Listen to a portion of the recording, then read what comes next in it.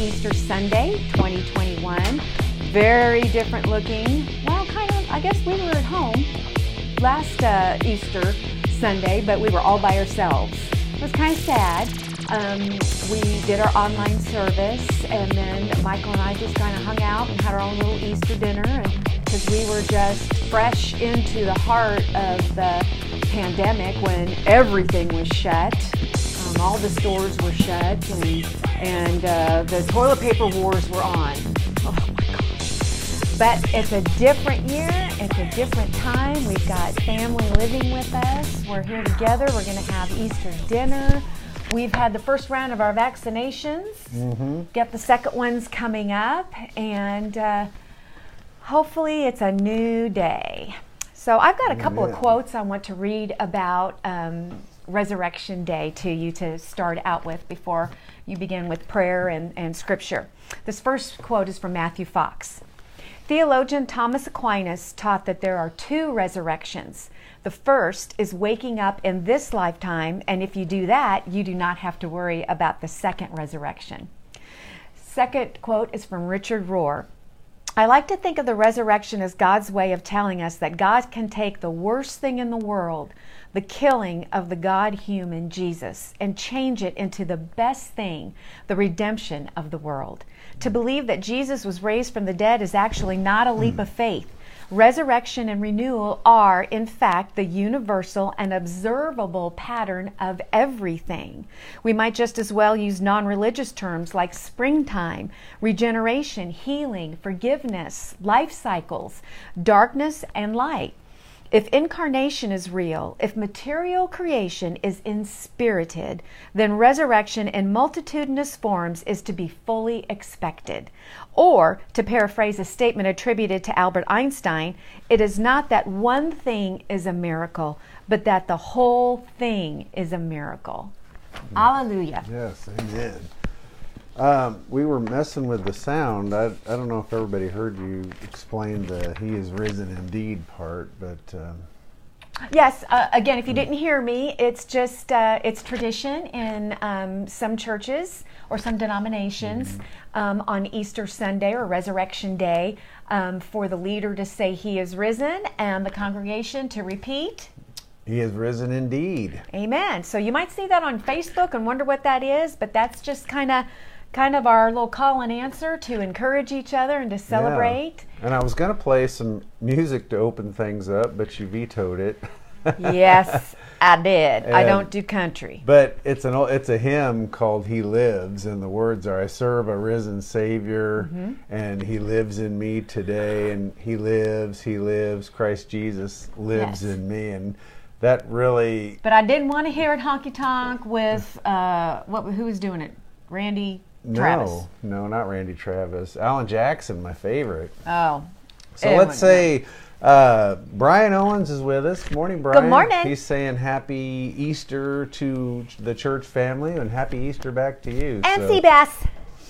And hopefully he's getting lots of candy. I'm sure he's getting lots of candy. Oh, I'm sure Brian is spoiling him. Of course, I'm sure Brian likes the candy too. Yeah. Which is what we're doing as well. We have a kid stash and then we have an adult stash. We buy extra. Yeah. I don't know if you can see it up here, but that's the grown kid stash. So I always get them Reese's peanut butter eggs, so they'll have that, and there's little things around. And then our grandkids' Easter baskets are behind us, and we're going to plant or hide eggs for them, and it's going to be a whole day, and thankfully so, because we really missed it last year.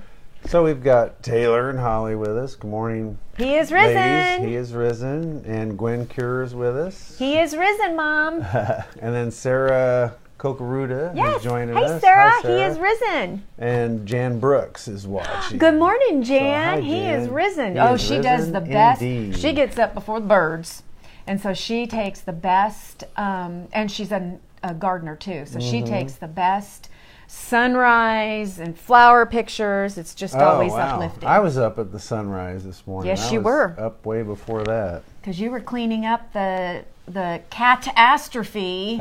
Yeah. Nothing like waking up before the sun comes up to your humidifier crash bang booming on the bedroom floor. And I was just like, what's happening? But you took care of it.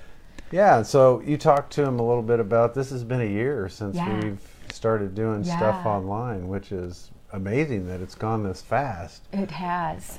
So before it goes away, I thought I'd point out our background here on the screen that you can see. This is a painting from the first church, basically the first century early church after Jesus rose from the dead, and it you can't see the full painting, but we've used it before, and I think we used it last Easter. But it depicts a little different idea than sometimes we have, and Jesus is being, he's being resurrected. You can see the glory around his head, and you can see he's got Adam and Eve both by the hand, and he's basically pulling them up by the grave, and he's resurrecting from the grave. He's resurrecting mankind up from the grave, where that's been defeated, and basically we're partaking in that with him, and we're being resurrected with him. And you mentioned that in your quotes this morning. That it's the pattern of life that God established at creation to show us, seed time and harvest. That is the law of creation. Is the death, burial, resurrection. We see it, we're seeing it now. Everything is coming back to life. And it reminds me of the scripture that unless that seed falls into the ground and basically dies, it has to decay and break open, we can't have resurrected life. So it's not, Good Friday, what we had to witness, or what the world witnessed through the passion of Jesus Christ, he counted it all joy because of the new life, the resurrection that was just around the corner. And the disciples didn't even really know what was going on at first. When they saw the tomb empty, they were shocked, and really had not had that revelation to that point that Jesus was actually going to do what he said he was going to do. It wasn't for lack of trying on Jesus' part. No. He tried and tried and tried, and he point blank stated what was going to happen. But still, it was just more than their minds could handle at that moment. And they didn't have the Spirit yet. And last year on Easter, we talked about Easter being the greatest love story ever told, and I just wanted to re-mention that this morning, because when you celebrate Easter every year and you recognize the resurrection, well, hopefully for you, it's come from 40 days of Lent, and it's come from reflecting and just really trying to empathize with and to see the sacrifice that was made on our behalf. And then now that we see that come to its pinnacle and Christ has been resurrected from the dead, it's not a story of hate and punishment. It's not God was so fed up with the human race that he just had to ultimately just kill his son and torture him on the cross. It's a love story. It was God doing what he said he was going to do, and it was Jesus discovering that purpose and doing what he said he was going to do and fulfilling this plan that we've been talking about for weeks. And this was a love story towards mankind, that even this race of people that would ultimately be so full of fear and scared that the status quo was being rocked, that they would kill this gift that was being sent to them. This was all working out into God's plans and purpose, and this was God's love story towards mankind. Yeah, I'm going to read a little bit from Father Richard Rohr about the meaning of the Passion, so we can kind of wrap a little bit more of our brains around Holy Week. And I love that Diana Butler Bash, she likes to say, instead of Holy Week, she likes to call it the Great Compassion of God. Because remember, it was God in Christ on the cross reconciling the whole of creation back to himself. God was not aloof, standing off from God. God was in Christ. So hear this. The path Jesus did walk is precisely the one that would most fully unleash the transformative power of his teaching. It both modeled and consecrated the eye of the needle that each one of us must personally pass through in order to accomplish the one thing necessary here. According to his teaching, to die to self. That is our one necessary thing to do here. I am not talking about literal crucifixion, of course, but I'm talking about the literal laying down of our life, at least as we usually recognize it. Our only true essential human task here, Jesus teaches, is to grow beyond the survival instincts of the animal brain and egoic operating system into the kenotic joy and generosity of full human personhood. What is the meaning of the Passion? First of all, God wasn't angry. Again, God was not angry. Particularly in fundamentalist theology, you'll often hear it said that God got so fed up with the sins and transgressions of Israel that he demanded a human sacrifice in atonement.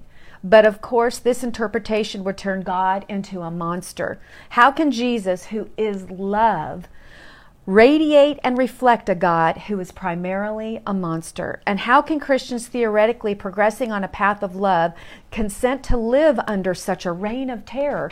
No, we need to bury once and for all those fear and punishment scenarios that got programmed into so many of us during our childhood. There is no monster out there. Only love waiting to set us free. This is the good news. Amen. Thanks be to God. Amen. Well, Dana and Ann are watching us, and they say Happy Easter. Happy Easter. He is risen. And happy birthday. Thank you, Dana and Ann. That kind of plays second fiddle this year. But yeah, today is my birthday. Yep.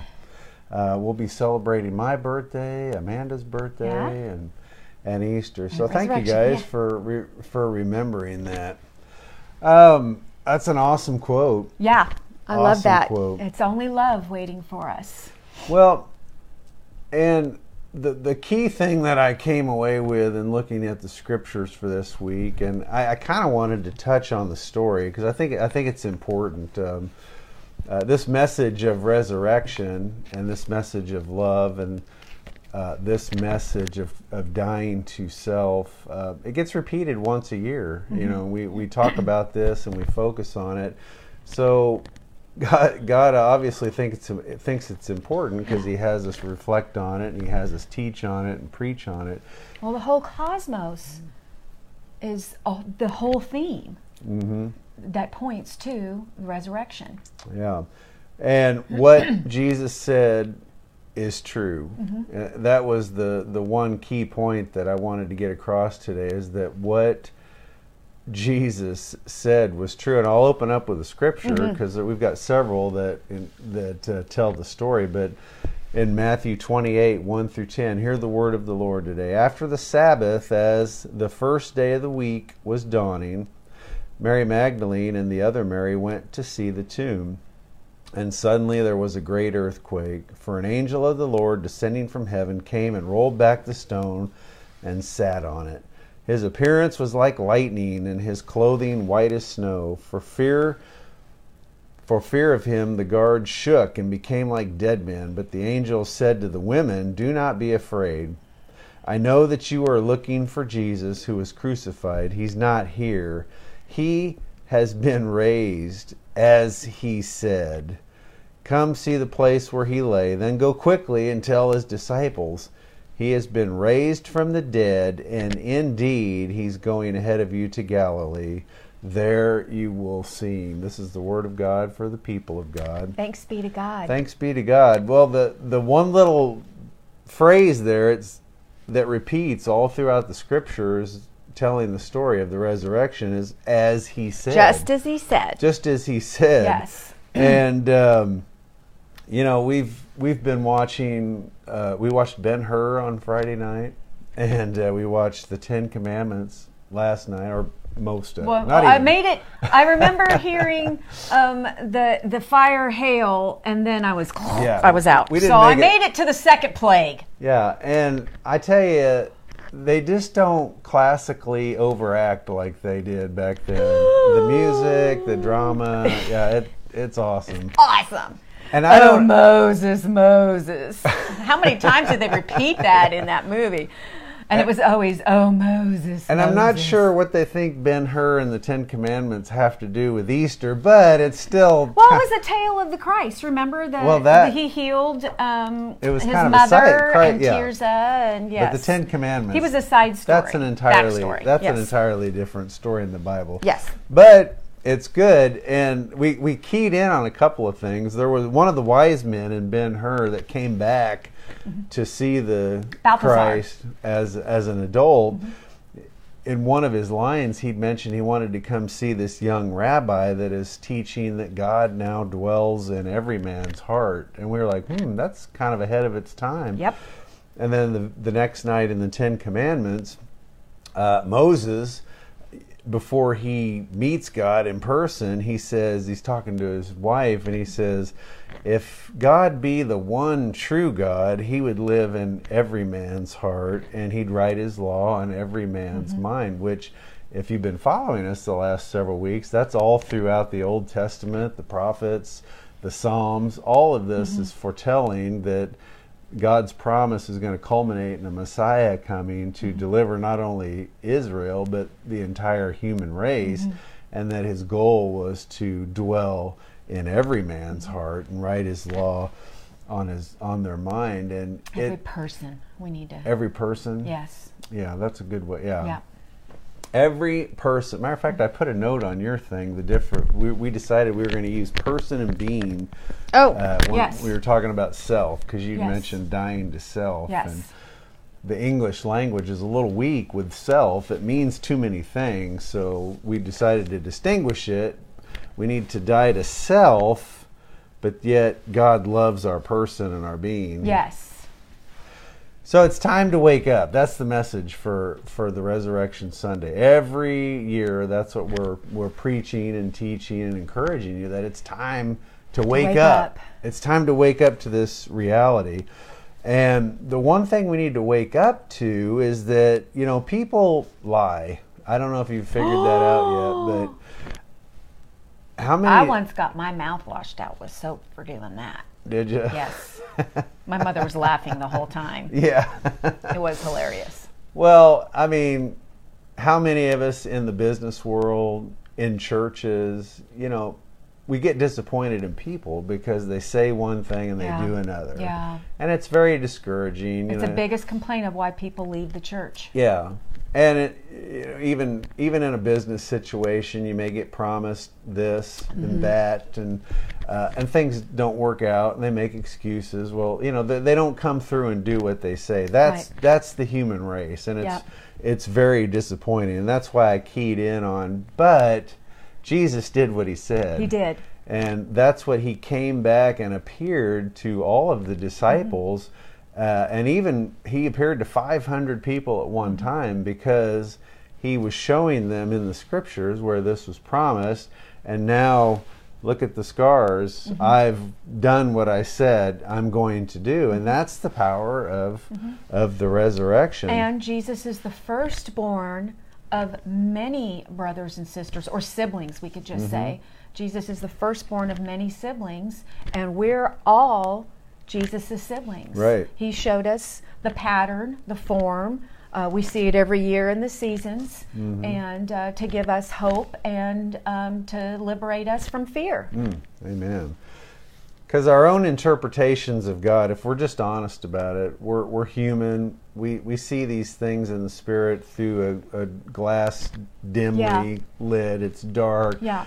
It's a mystery. We're like blind people, basically, in the spirit. We're grasping. We're trying. Yes. People are reaching out. They're doing the best with what they know and what they have.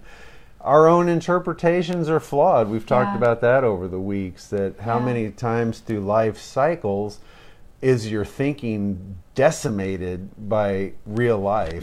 Things that happen that totally challenge your paradigm because you thought one way and that got disrupted. Yep. And that's a cycle of life. It really is. And that can be a very, very good opportunity for growth if you won't spiritually bypass, if you won't shove down emotions, if you won't turn your brain off and just go to your, religious quotes and sayings, if you will actually in those times allow God through His Spirit that is in you to help you grow and awaken during those times, then we call it evolve or grow. We get to continue and your faith, your relationship with God, hopefully, and I hope mine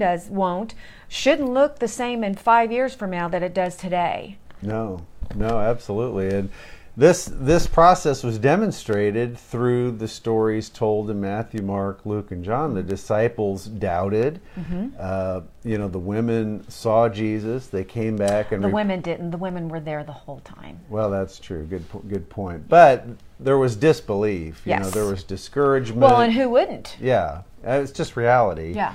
And so even the disciples who went and began the church and started big talking Peter preaching this gospel message to the world, they had doubts and they had fears, and we obviously saw last week they ran, they hid, they denied Him. I mean, all the things violence. That we all do. Yeah.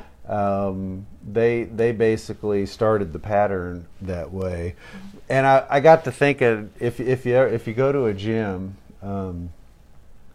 Around January, when the New Year's hit, the gym would be packed. Oh yeah, and all the newbies. And you can't get any equipment, and you got to wait. Nobody puts their stuff away. They don't know how to do anything, but you just tell yourself, you're like, just give it a couple months, and then sure enough, by about March, they were all gone. Yeah, so we learned not to even learn their names. Like, don't learn their names because they'll be gone. Don't get attached. Yeah, and so even by April, it was kind of back to normal, and every once in a while, somebody would stick though. And if you remember, clear back to 9/11, we were in Seattle when that happened, and there was such a rush of people that came to church, and I got invited to speak at a assisted living, and so here I think I drug Harrison along, and I went to this assisted living, and there was like 100 people. It was packed. Wow. And people were just like, their whole world had gotten rocked in 9/11. Everything they thought was safe and sacred was rocked, and you may remember back to this. Oh yeah. The churches were packed. Yeah. But then after a couple months, things got back to normal, and everything kind of subsided. Yeah, and equilibrium. People kind of went back to their everyday life. Well, that's why I think God makes it a priority every year. We put this on the Christian calendar, and we preach this message. We get in the rhythm with God throughout the year. Yeah. We call it the liturgical calendar, but basically it's just a rhythm. And every year God puts out the same message. Hey, it's time to wake up. Hey, it's time to wake up. Yeah. And do you want to start this walk with me now? It'd be a good time to do it. And every year somebody sticks. I'm sure we at one point, finally stuck. God got through to us. I remember our first pastor, we were a part of a big church here in Kansas City, and this pastor was very well known and had a huge church, big following. He was on TV, kind of a celebrity type. Good man. I mean, we were discipled basically under his teaching, and we would go to church on, believe it or not, Wednesday night and Sunday night, Sunday morning, whenever the doors Sunday were school, open. Home groups. But one of our friends called the house, and I think was talking to you, and and said, "Hey, you're not going to believe what happened." And I think in joking, you said, this pastor, what, he run off with the secretary, and kind of laughed about it, and there was this awkward silence, and he's like, yeah, that's what happened. And how many times since then has that happened? Well, my point with that is we were new enough in the faith that we were shocked and disappointed, but I was amazed over the next literally 10, 20 years how many people's faith in God was shipwrecked. Well, and just shipwrecked, and they abandoned where their faith actually was. Well, yeah, and they ran off. Yeah. And all of that to just come back to the point. Associate pastors included. People will disappoint you. Yeah. people and their interpretation of what the Bible says, their interpretation of the practice, the orthopraxy that they have. Well, that's why Jesus said to the crowds, he's like, well, do what your spiritual leaders and authorities are teaching you, but don't follow their lives. Yeah. And so you've got to, the other thing that comes up in these scriptures is you've got to have your own encounter with Jesus. You really do. And Easter's a great time to do it because this truth is, wow, we wake up to it. But Mary Magdalene, the other Mary, lots of Marys. The disciples, his aunt was Mary too. Thomas, the two disciples that were on their road to Emmaus. All of these depict an encounter that after the resurrection, they had an encounter with Jesus. And one of the scriptures even says that he opened their mind to the scripture. It was like all of a sudden it dawned on them, and they saw it for what it was saying.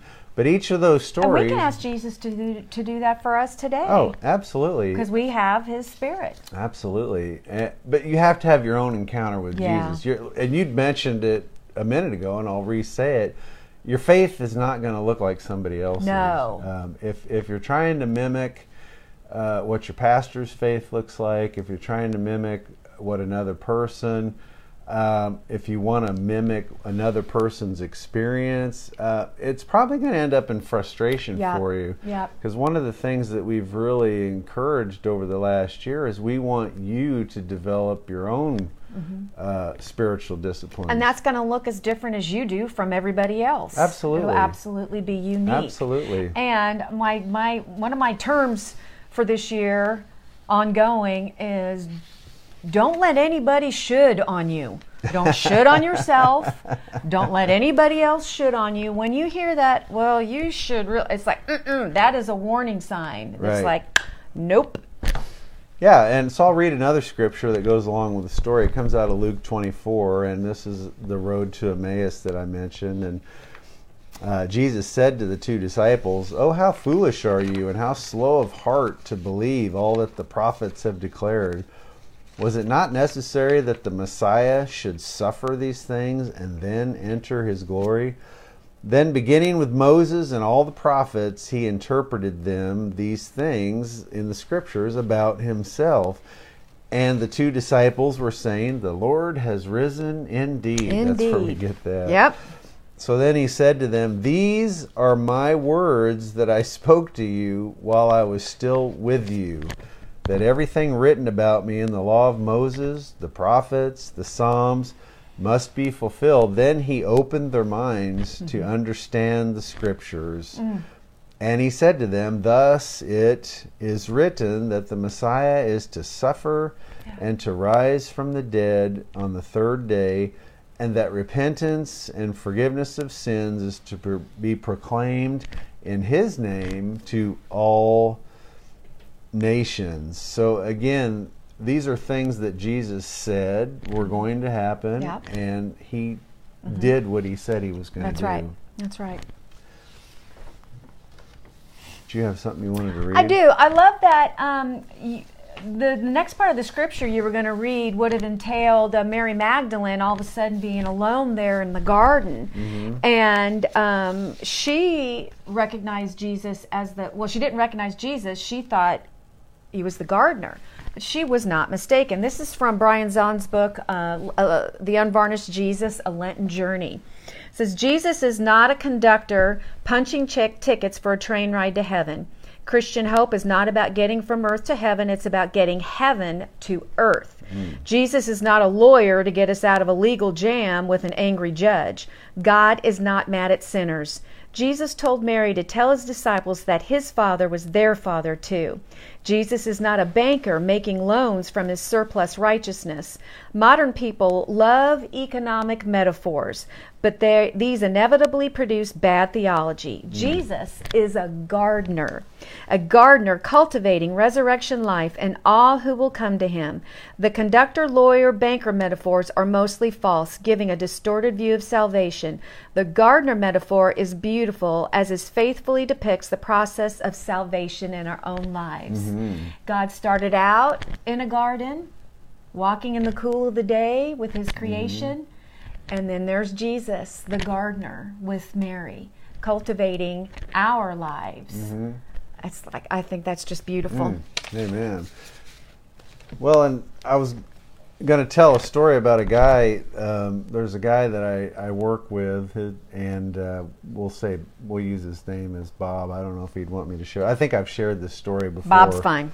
But Bob's good. And Bob found out that I was a pastor, and so he would ask me every Monday, well, what'd you preach on Sunday? What'd you talk about? And so I'd get a chance to encourage him. And well, come to find out that he had his own faith, and he just really wasn't practicing. He just really wasn't following what he knew, and so he was interested in what I thought and how I thought things looked like, and I really had to go out of my way to encourage him and let him know that he's still forgiven. God still wants a relationship with him, even though he took a break for several years. God was there and waiting. Yeah. And Bob had a interesting upbringing because he was raised in the Catholic faith, and his parents were pretty strict, and they restricted him and were a little abusive, I think, from what he told me. And so in this strict household, he got this kind of harsh view of God, like God was just waiting for him to mess up and smack him on the head. Well, and then as he got older, I think his parents separated, then one of them joined another denomination, more of a mainline denomination church. But the story was a little bit the same. He had a hard time living up to their expectations. And it ultimately just ended up where he would always feel guilt and condemnation. And to the point where he threw up his hands and he's like, I can't live up to this life, and God's obviously angry with me, and I'm probably going to hell, and oh well, that's just, I might as well just accept the fact. And I started asking him, I said, well, have you prayed, and asked God, have you talked to him about this? And he really felt like he wasn't even at a point where he could approach God and talk to him in prayer. That's what religion does. Yeah, and so I would encourage him to seek God and pray about things on his own. And one day he came to work and he said, I think I finally heard from God. I was quiet and I was reading scriptures.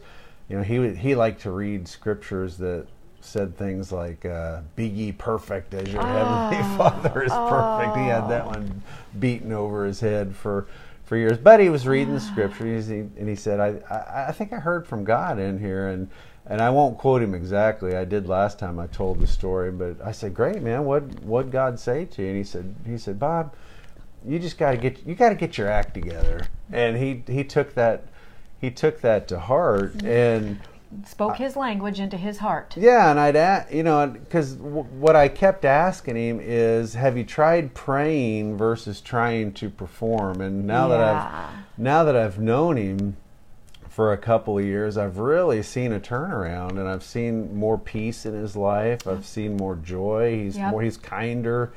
Other people want to judge you on your do's and don'ts and on the morality codes according to their church, their denomination, because they're all different. Yeah.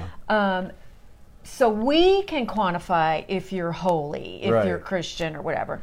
That has nothing to do with what's going on in here and your actual relationship with the living God that is love. Yeah, so he actually took that to heart, that have you tried praying versus trying to perform?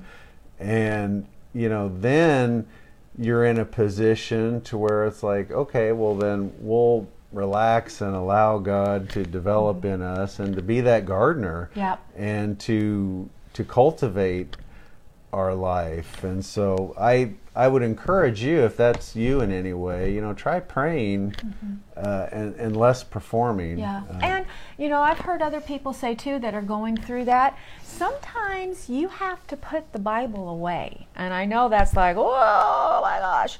But sometimes, especially if other people and then yourself have beaten yourself up with certain scriptures that are taken way out of context, that are not translated correctly, that have been used against you, sometimes you just have to put that away and then, like you said, get quiet and just spend time with the Lord. Yeah, because one common thing I know with hearing people's testimony that were atheists, usually they were of faith at one point, and like Bob, got frustrated with it and gave up on it and just threw their hands up and then just decided they were atheists. So they quit reading the Bible, they quit going to church, they quit doing all the things that they thought they were supposed to do as Christians, and then all of a sudden, in the midst of drinking and partying and basically making themselves miserable, trying to pursue this life of supposed freedom, which they discover turns into more bondage, but they're all of a sudden like, well, God's still talking to me. God, I feel like I can sense God's presence. I feel like He's speaking to my heart. And then they begin to realize it's like, oh, He was there the whole time, and He was just waiting for me. Right in here. Yes. Yeah. That gardener, He wants you to give permission to cultivate that garden of your heart. Amen. Well, did you have something you wanted to?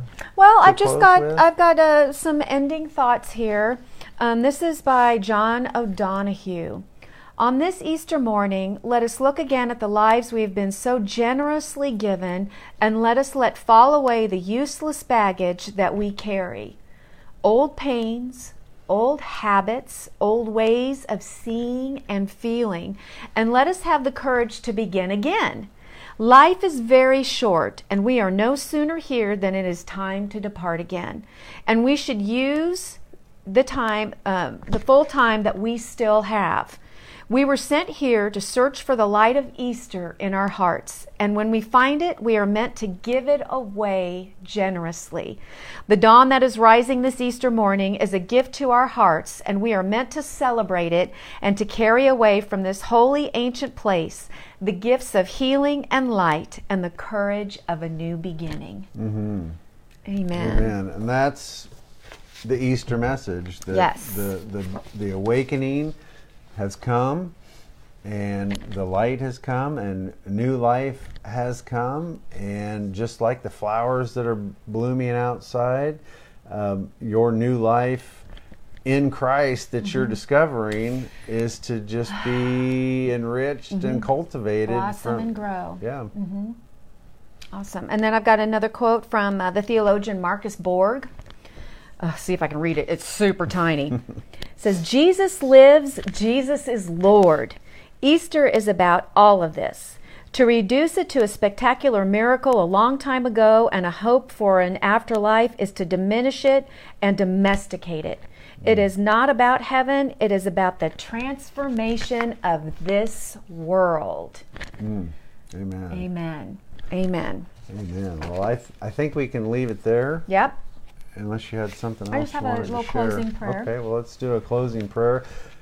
Before we close, thank you all for being with us every week. And again, we appreciate you sharing our videos. Yes. We're amazed at some of the people that we're actually able to connect with and reach. And so anytime you post a comment or a like, it lets us lets us know you're out there. Yep. And feel free to present any prayer requests or private needs. Message us, whatever. Yeah. Amen. So we'll close with this, and then we'll let you get on with a happy New Life Day. Yes, glory. Ever risen Christ, we have taken, let me start again. Ever risen Christ, you have taken me into your mystery of passion, death, waiting, and new life. Because I trust you, I trust my own dyings too. Allow me this Easter to go all the way with you, and to now trust our Easter Sunday even more than any passing Friday or waiting Saturday. Amen. Amen. I think we should sing the doxology. Okay, let's do it. Praise God from whom all blessings flow. Praise Him, all creatures here below. Praise Him above, ye heavenly hosts. Praise Father, Son, and Holy Ghost. Amen.